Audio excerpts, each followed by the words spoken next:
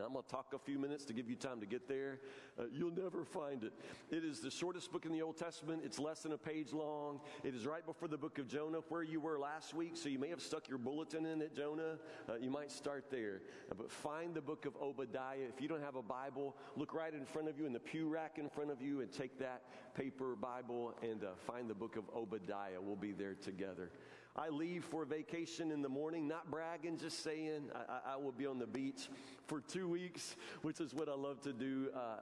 I think you know how much I love being your pastor. I love being your pastor, and vacation is something that hasn't always come easy for me. I don't disengage very easily. My heart and my mind stay with you. So pray for me. Pray that I can relax. Pray that we can just have a good time as a family. I am mostly packed. I am more packed right now than in any previous years. Is that right, Casey? I have 4 bathing suits in a suitcase, and that's kind of all I need. But I'm mostly there. Casey has shaved my back, people. I am ready for the beach. If I don't do that, I look like the world's skinniest, whitest gorilla out on the sand. So that is part of our preparation. What a good woman I have. She's just so good. Obadiah is a book in the Bible that you've probably skipped over before. Probably you're used to skipping over it. It's hard to find. You've probably hardly ever heard anybody preach from it.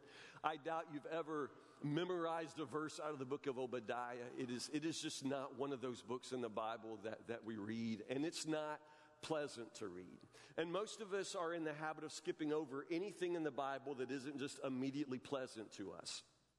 Some people, sort of, their whole exposure to the Bible is an app or a calendar that sort of gives them a verse of the day, a Bible promise of the day, so something like that. And some of us live our whole lives just sort of skipping through the Bible from happy promise to the next happy promise. And I appreciate the fact that so many people are encouraged by the Word of God. But if all you ever get is a verse of the day, and if that verse every day is always something happy, then I would question your real involvement with Scripture. But because the truth is, we often need something that is not just a happy promise. So that's what makes me wonder about those Bible calendars, of promises. Where's the Bible calendar of wrath? You understand? Because sometimes what we need is not just a day brightener, a verse that brightens our day. What we need is the gospel truth. What we need is to have our sin pointed out. What we need is to see our true face in a mirror, as the book of James says. So I don't think you'll ever have a calendar that says, because you're lukewarm, I will vomit you out of my mouth.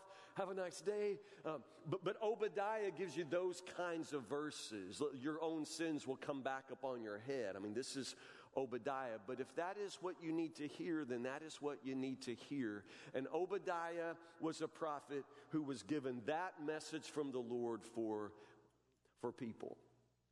For us naturally, but also very first for a nation called Edom. And let me talk a little bit about Edom before we jump in. Anybody know who the nation of Edom is descended from? Esau, exactly. Esau had a fraternal twin brother. His name was Jacob. We have Jacob and Esau. Jacob became the father of a great nation, and that nation was Israel. Jacob is the father of Israel, but his brother Esau, as you remember, they were twins. And so even in their mother's belly, they elbowed, they kicked, they jostled one another. They've always been rivals. And their story as brothers is a story of rivalry, jealousy, bitterness, and in the end, reconciliation. Well, remember that both of those boys were eventually blessed by their father. Jacob got the best, the better, the first blessing, but Esau was also blessed, and Esau was also the father of a nation. That nation became known as Edom. And all through the Old Testament, you will see that these brother nations, these rival nations, continue to jostle and wrestle and be right beside each other. If you read the Old Testament, especially the book of Deuteronomy, there are several admonitions for Israel to respect and love and show kindness to their brother Edom, their brother nation Edom. But then understand, in about the year BC 586, 587, something devastating, absolutely devastating happened in the nation Israel. They were completely conquered, defeated, plundered by the nation Babylon. The temple was destroyed, and the Jews experienced an awful and brutal Holocaust. Here's the thing. Edom, their brother nation, was right there. They saw it happening. They did nothing. They did nothing.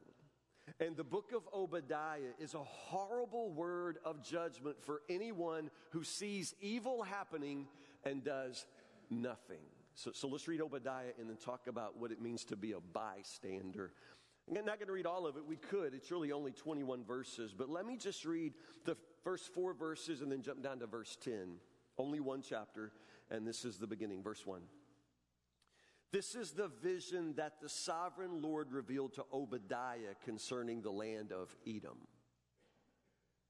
We have heard a message from the Lord that an ambassador was sent to the nations to say, "Get ready, everyone. Let's assemble our armies and attack Edom." The Lord says to Edom, "I will cut you down to size among the nations. You will be greatly despised. You have been deceived by your own pride because you live in a rock fortress and make your home high in the mountains. Who can ever reach us way up here, you ask boastfully? But even if you soar as high as eagles and build your nest among the stars, I will bring you crashing down, says the Lord." Verse 10.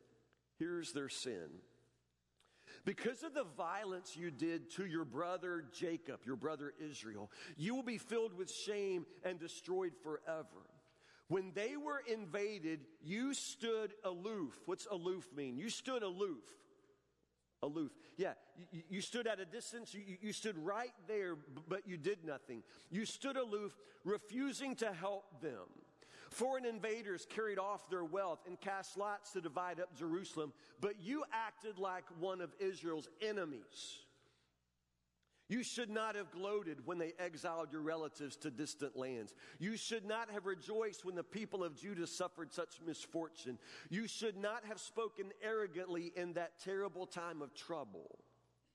You should not have plundered the land of Israel when they were suffering such calamity. You should not have gloated over their destruction when they were suffering such calamity. You should not have seized their wealth when they were suffering such calamity.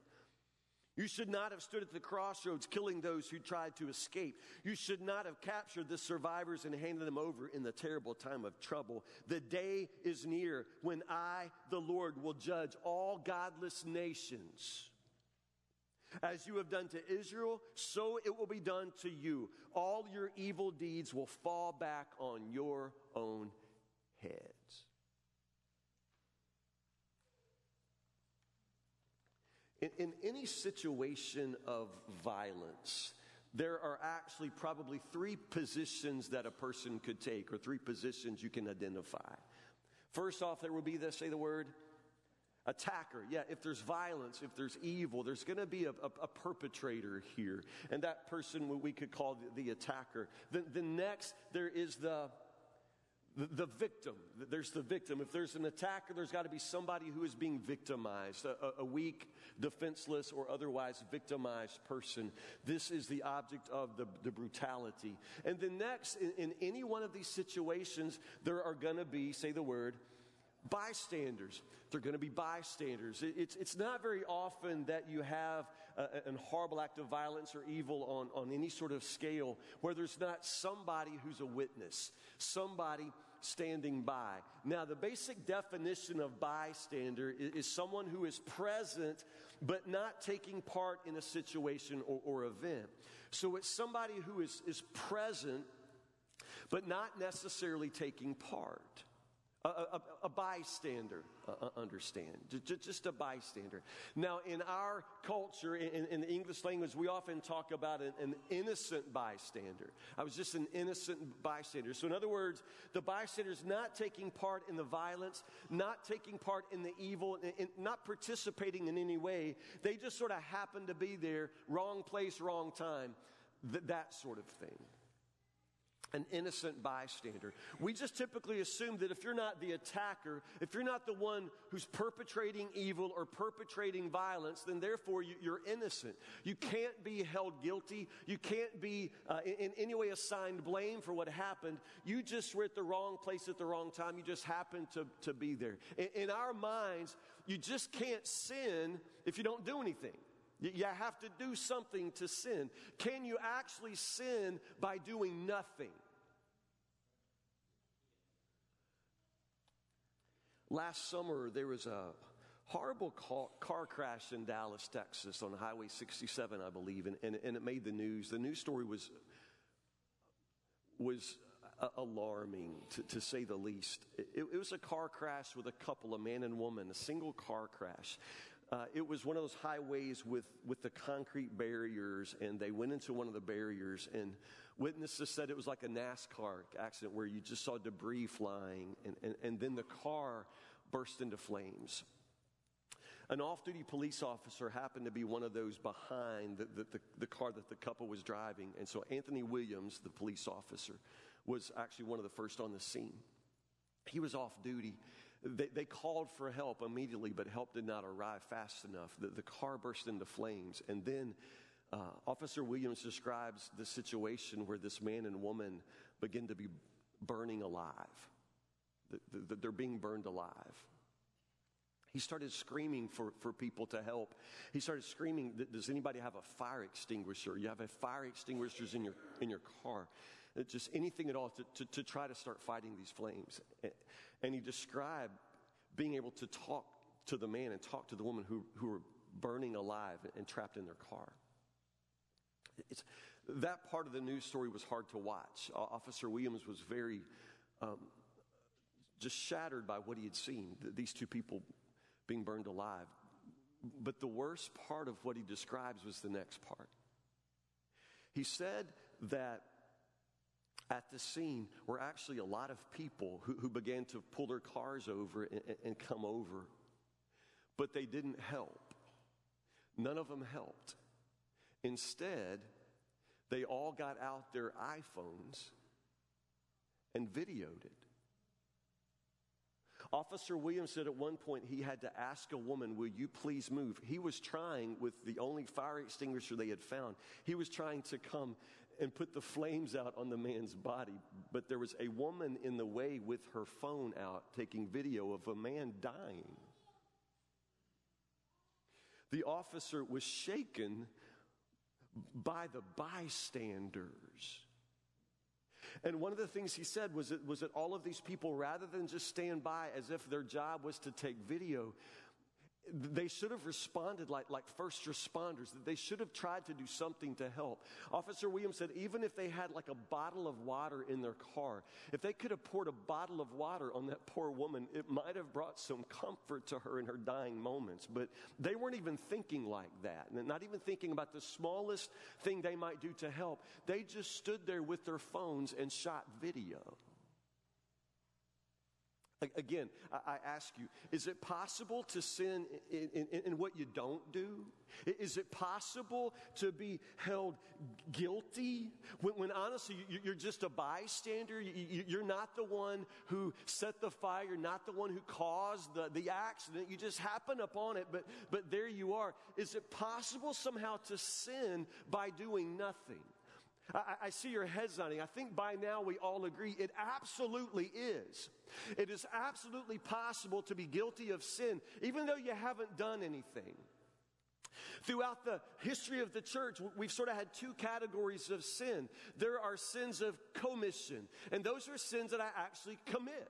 These are things that I actually do, and I have a long list of sins of commission in my own life. I commit sin. I sin by what I do.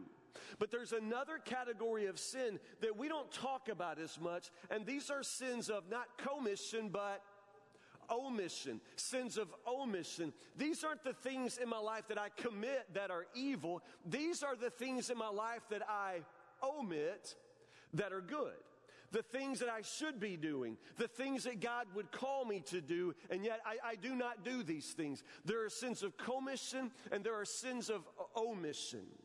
The book of Obadiah is a blistering word of judgment to the nation of Edom for their sins of omission primarily. You stood by, the Lord says, when your brother was suffering, when your brother was victimized, when your brother was brutalized, your brother nation Israel was plundered and destroyed, and you stood aloof Obadiah says, you stood by and you did nothing, and now your sins will come upon your own heads. It's a little frightening, but there are basic lessons in the book of Obadiah, and it's interesting that we skip this book because I think I could come up with these same lessons in other portions of Scripture, but you really need the book of Obadiah to be able to communicate the truths here. It is a sin to stand by and do nothing when others are suffering. It is a sin to stand by and do nothing when others are suffering. It is always a sin to stand by and do nothing when others are suffering. My struggle in this sermon is that the only way this sermon can speak to you is if you are willing to look at your own life and think about the people in your path.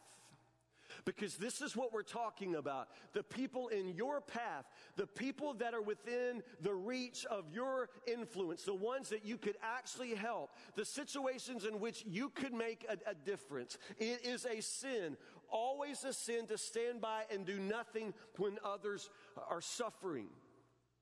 Now, the world itself is an overwhelming crash scene, like the scene in Dallas, where people are suffering, people are dying, people are lost right before our very eyes. And maybe the scale of it, maybe the scope of it, maybe the way you sit in front of Fox News all day long and all you hear all day long is bad news, maybe eventually you just become callous to it. I don't know. When I hear about the numbers of babies aborted every day, every week, every month, every year, my brain can't contain that. I don't know how to respond to that. I don't even know how to absorb that. You know what I'm saying? And so for the most part, I stand by and do nothing. I don't even know what to do. I don't even know where to start. Is it possible is it possible that the church could be held guilty one day for all of the deaths of all of these babies who just die and we stand by and do nothing? Well, we don't do nothing. Sometimes we'll put a little something on our Facebook post about something like that, you understand? Or we'll talk about it. I mean, we talk about things. We talk so much, we feel like we actually did something, but we haven't done anything. And it is a sin, always a sin, to stand by and do nothing when others are suffering. We watch on the news about this group ISIS that's just moving through the Middle East. Our government talked about the Arab Spring, which was apparently something we were supposed to have celebrated as it erupted a few years back. The Arab Spring has turned into a Christian winter. Do you understand this? More Christians die now every day at the hands of evil men. I mean, Christians are persecuted now every single day. The nation of Iraq used to have one of the most ancient and beautiful Christian populations in the world. I mean, the Christians in Iraq were descendants of the original apostles. The Christian community there dated all the way back to Paul. Do you understand how many pastors have had their heads cut off and put on post in Iraq? Do you understand how many men, women, boys, and girls have lost their lives for the simple reason that they were people of the cross? Now, our leaders act like that's not happening. We don't hear anything about that. There are more Christians dying now in persecution than in the first century under Rome. It's happening now. And the fact that our leaders, the fact that the Western world does nothing only makes the evildoers more bold. Understand? It's escalating. It's getting worse. It is a sin, always a sin to stand by and do nothing when others are suffering. You've got to understand that when Obadiah says from the Lord, the day is near when I will judge all godless nations, we may be living in one of those nations. Do you understand? We may be living in one of those nations that will suffer judgment. It is a sin, always a sin, to stand by and do nothing when others are suffering. In every situation, Christ compels you to do all the good that you possibly can. In every situation, Christ compels you and me to do all the good that we possibly can. Actually, I would encourage you to do a little bit of research into what experts call the bystander effect. It's actually something that has been well studied and well documented, and you and I live it out most every single day because we are bystanders. We are most always bystanders. The bystander effect, basically, it is the idea that in any situation where something horrible is happening, an atrocity, an evil attack, violence, there are bystanders, people who stand by, and they don't do anything. And the principle of that is that the more bystanders there are, the less likely any of them will do anything. Isn't that amazing? In other words, you're more likely to help if you're the only person there. But if you add one more person, you're less likely to help. And the more people there are standing around gawking, the less likely any of them are to actually move forward and do something. That's called the bystander effect. In those situations, you and I tend to say, there may be something inside our own heart, inside our own gut that rises up and says, somebody ought to do something. Somebody ought to do something. You have that instinct, don't you? Don't you often watch TV? Don't you often see a situation at work or school and something inside you tells you that is evil, that is wrong, and somebody ought to stop that? Somebody ought to do something. But the problem is, in your mind, in my mind, that somebody is just never us. Somebody ought to do something, but that somebody is never you. You never seem motivated to actually get involved. And for whatever reason, you don't really want to get involved. Situations of evil, situations of suffering are ugly, and for the most part, you don't want any part of that. So you wag your head and you feel really sorry for the person who's suffering, but feeling sorry is not helping. Feeling sorry is never, ever the same as actually doing something to help. And in every situation where someone is suffering, it is a sin to stand by and watch them suffer. It is a sin to stand there and watch people die. But the more bystanders you have, and you just keep stacking them up, the less likely it is that anybody will actually help. That's caused by what they call the diffusion of responsibility. The diffusion of responsibility. In other words, it's kind of everybody's job. Everybody ought to be loving and caring for neighbors. Everybody ought to be involved in making the world a better place. All of us should be involved in spreading the gospel and helping the poor. All of us should do that. But any job that is everybody's job is pretty much nobody's job. Have you noticed?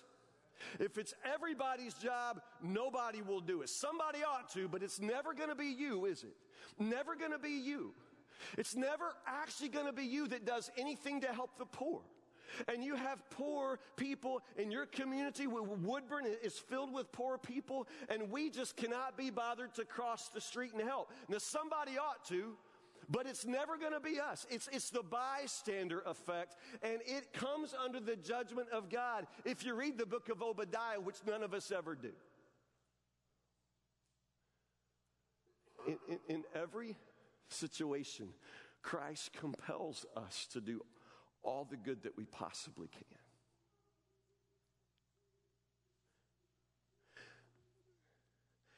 I just can't imagine that Dallas accident scene where those people die in flames and others stand by and film that with their iPhones.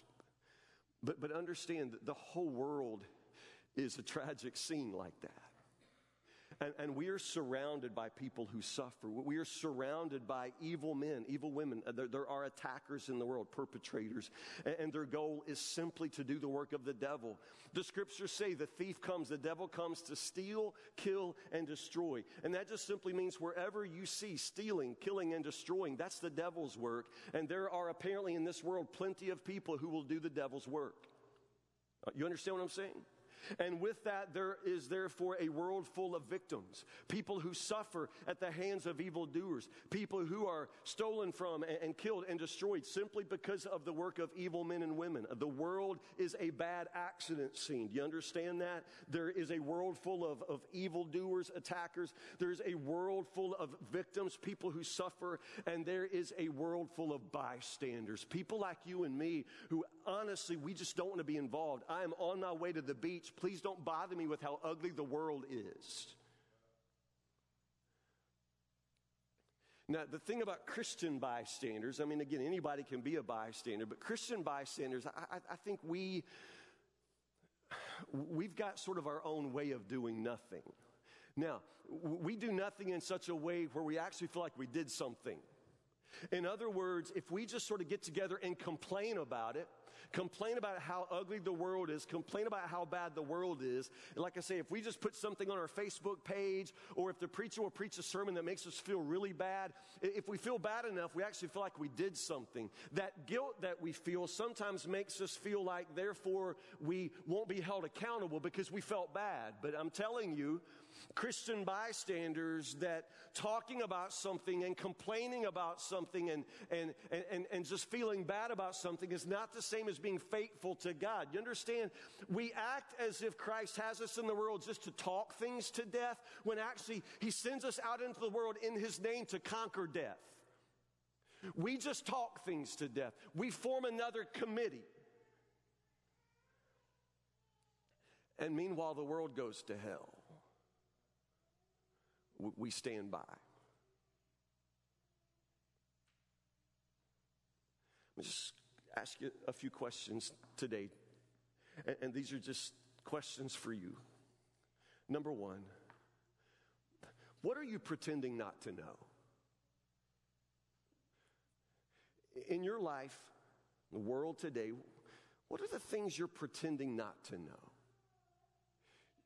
You pretend not to know that there are poor people in your own community. Let's start there. You pretend not to know that. If you acted like you knew it, you'd have to help. You pretend like you don't know that. You pretend like you don't know that people are dying and going to hell without the gospel. If you acted like you knew that, you'd have to tell them.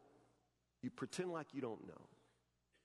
You pretend like you don't know that your daughter is in an abusive relationship with a man that she should have never moved in with. You pretend not to know that. If you act like you know it, you'd have to help her, and you're done helping her.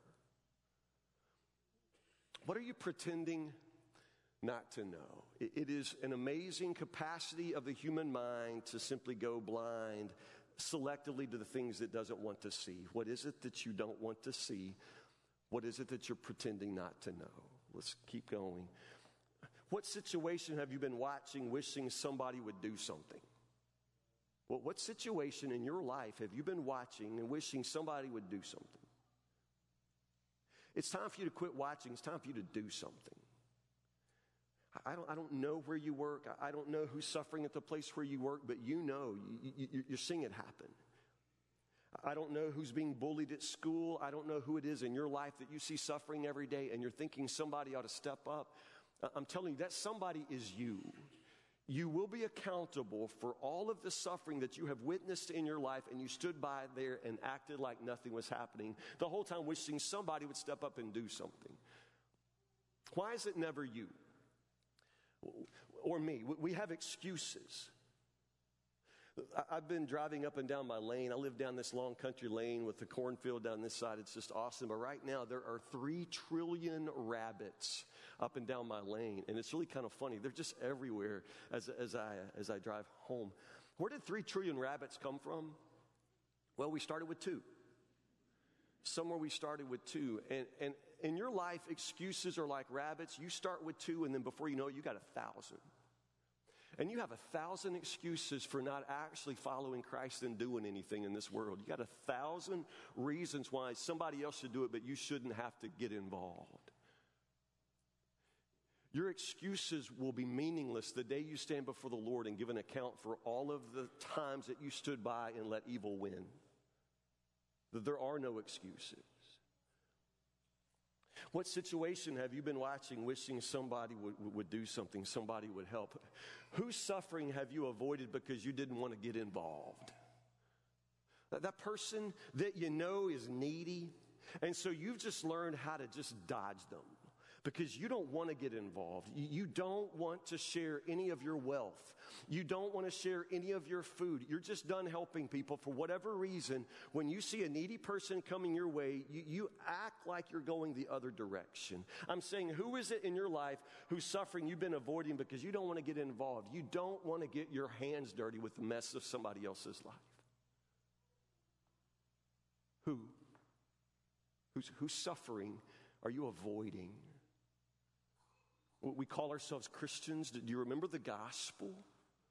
How the God of heaven looked down and saw a world full of sinners condemned to hell. But what did he do? He could have stayed off in heaven and just let us perish. But because of his great love, he who knew no sin became sin itself. He came down into the muck of our mess and he took our sin on himself. This is what Christ does. He doesn't run away from suffering. He runs into suffering for the sake of saving others. And if you're going to follow Christ, if you're going to take up your cross and follow him, you're going to do the same thing or you're not going to follow Christ. You understand? In high school, I had a best friend. I loved him. He's a good guy. Really, I looked up to him a lot. I remember one day we were changing classes, Warren Central High School 1,000 years ago. Just going through the hall, and there was just this thug guy. I mean, he's just this redneck, pot smoking, rock and roll kind of guy. And he had my buddy, my best friend, he had him up against a locker, like chest to chest. And he was obviously about to beat him up. Now, aside here, this guy, this poor pot smoking guy, he had this girlfriend that just was not pretty, but he always thought everybody wanted his girlfriend. So anytime he accused you of wanting his girlfriend, you can't win. Because you can't say, dude, nobody wants your girlfriend. I mean, that girl's so, I mean, you have her. You can have her. You can't say that because then he's going to beat you up anyway. And so he would always accuse you of wanting his girlfriend. And so, if he accused you, you're just dead. I mean, he's just going to beat you up. And so my buddy was up against the locker with this guy accusing him of all this. And I was walking by him, and my buddy looked at me like, and I just walked right on by. Now, why did I walk right on by? Well, have y'all looked at me? At the present moment, I weigh like 30 pounds more than I did my senior in high school. You understand? If there's going to be a fight breaking out, I am useless. I'm useless. I can't help you. The only thing I could have done that day is probably just jump in there and get beat up with him. Understand? I mean, I can't throw a punch. I had an older sister. She beat me up every day of my life. And she fights like a girl. I walked right on by him. I prayed for him, I think. Help him, Lord. Later that day, I saw my buddy. And he said, why did you just walk by? He said, you saw me standing there. You saw that guy in my face. You know he was about to do to me. Why did you just walk by? I said, you know me. How tough am I? I mean, how much help would I be? What was I supposed to do? Just get in there and get beat up with you?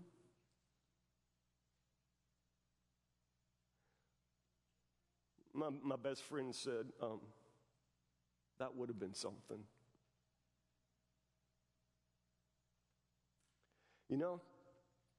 I'm 50 now. All those years later, I would rather be standing here telling you a story about the day I got beat up in the hall with my buddy than telling you the story about the day I walked by right before my buddy got beat up.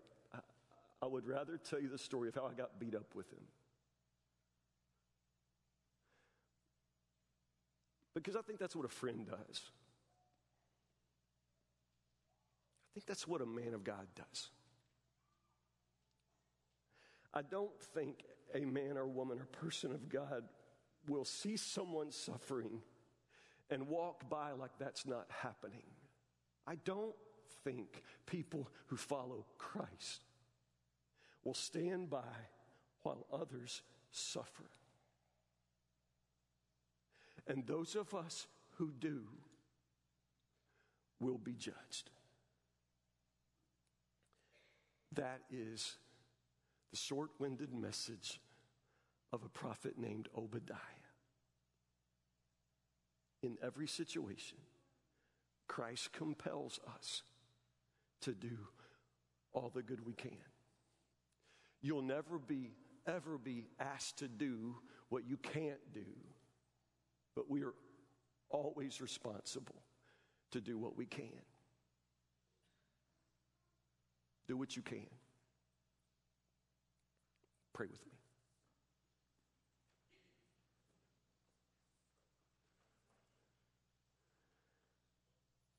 Oh, Christ, forgive us.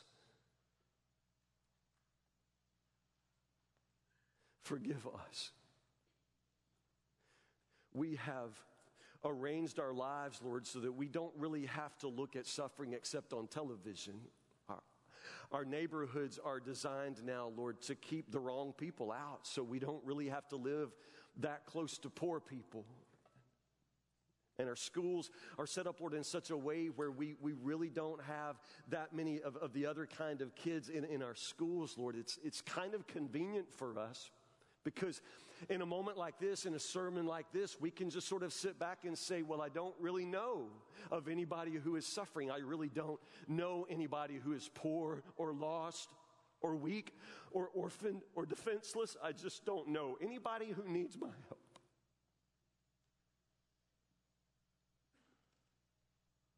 God, it is one thing to see. It's another thing to try not to see. And Lord God, we are very, very guilty of trying not to see. And trying to tell ourselves that somebody else ought to do it, it can't be us. And that someone else should step up. And we wag our heads and sometimes shed a tear, but we don't do a blessed thing. We don't do anything. Lord God, set our hearts on fire that we will run toward those who are suffering and that we would run into danger and that we would run to those who are defenseless and powerless and poor. That, Lord God, we would refuse to stand by another moment and act like we don't know. Lord Jesus, we know, and because we know, we must do something. We must do what you would do. We must do what we can in your name. Lord Jesus, break our hearts, open our eyes, give us courage to step out into our own lives and do all the good we can. Because Christ compels us to do all that we can in his name. Jesus, send us out to do all we can in your name, for the sake of the world. Pray these things in your precious name.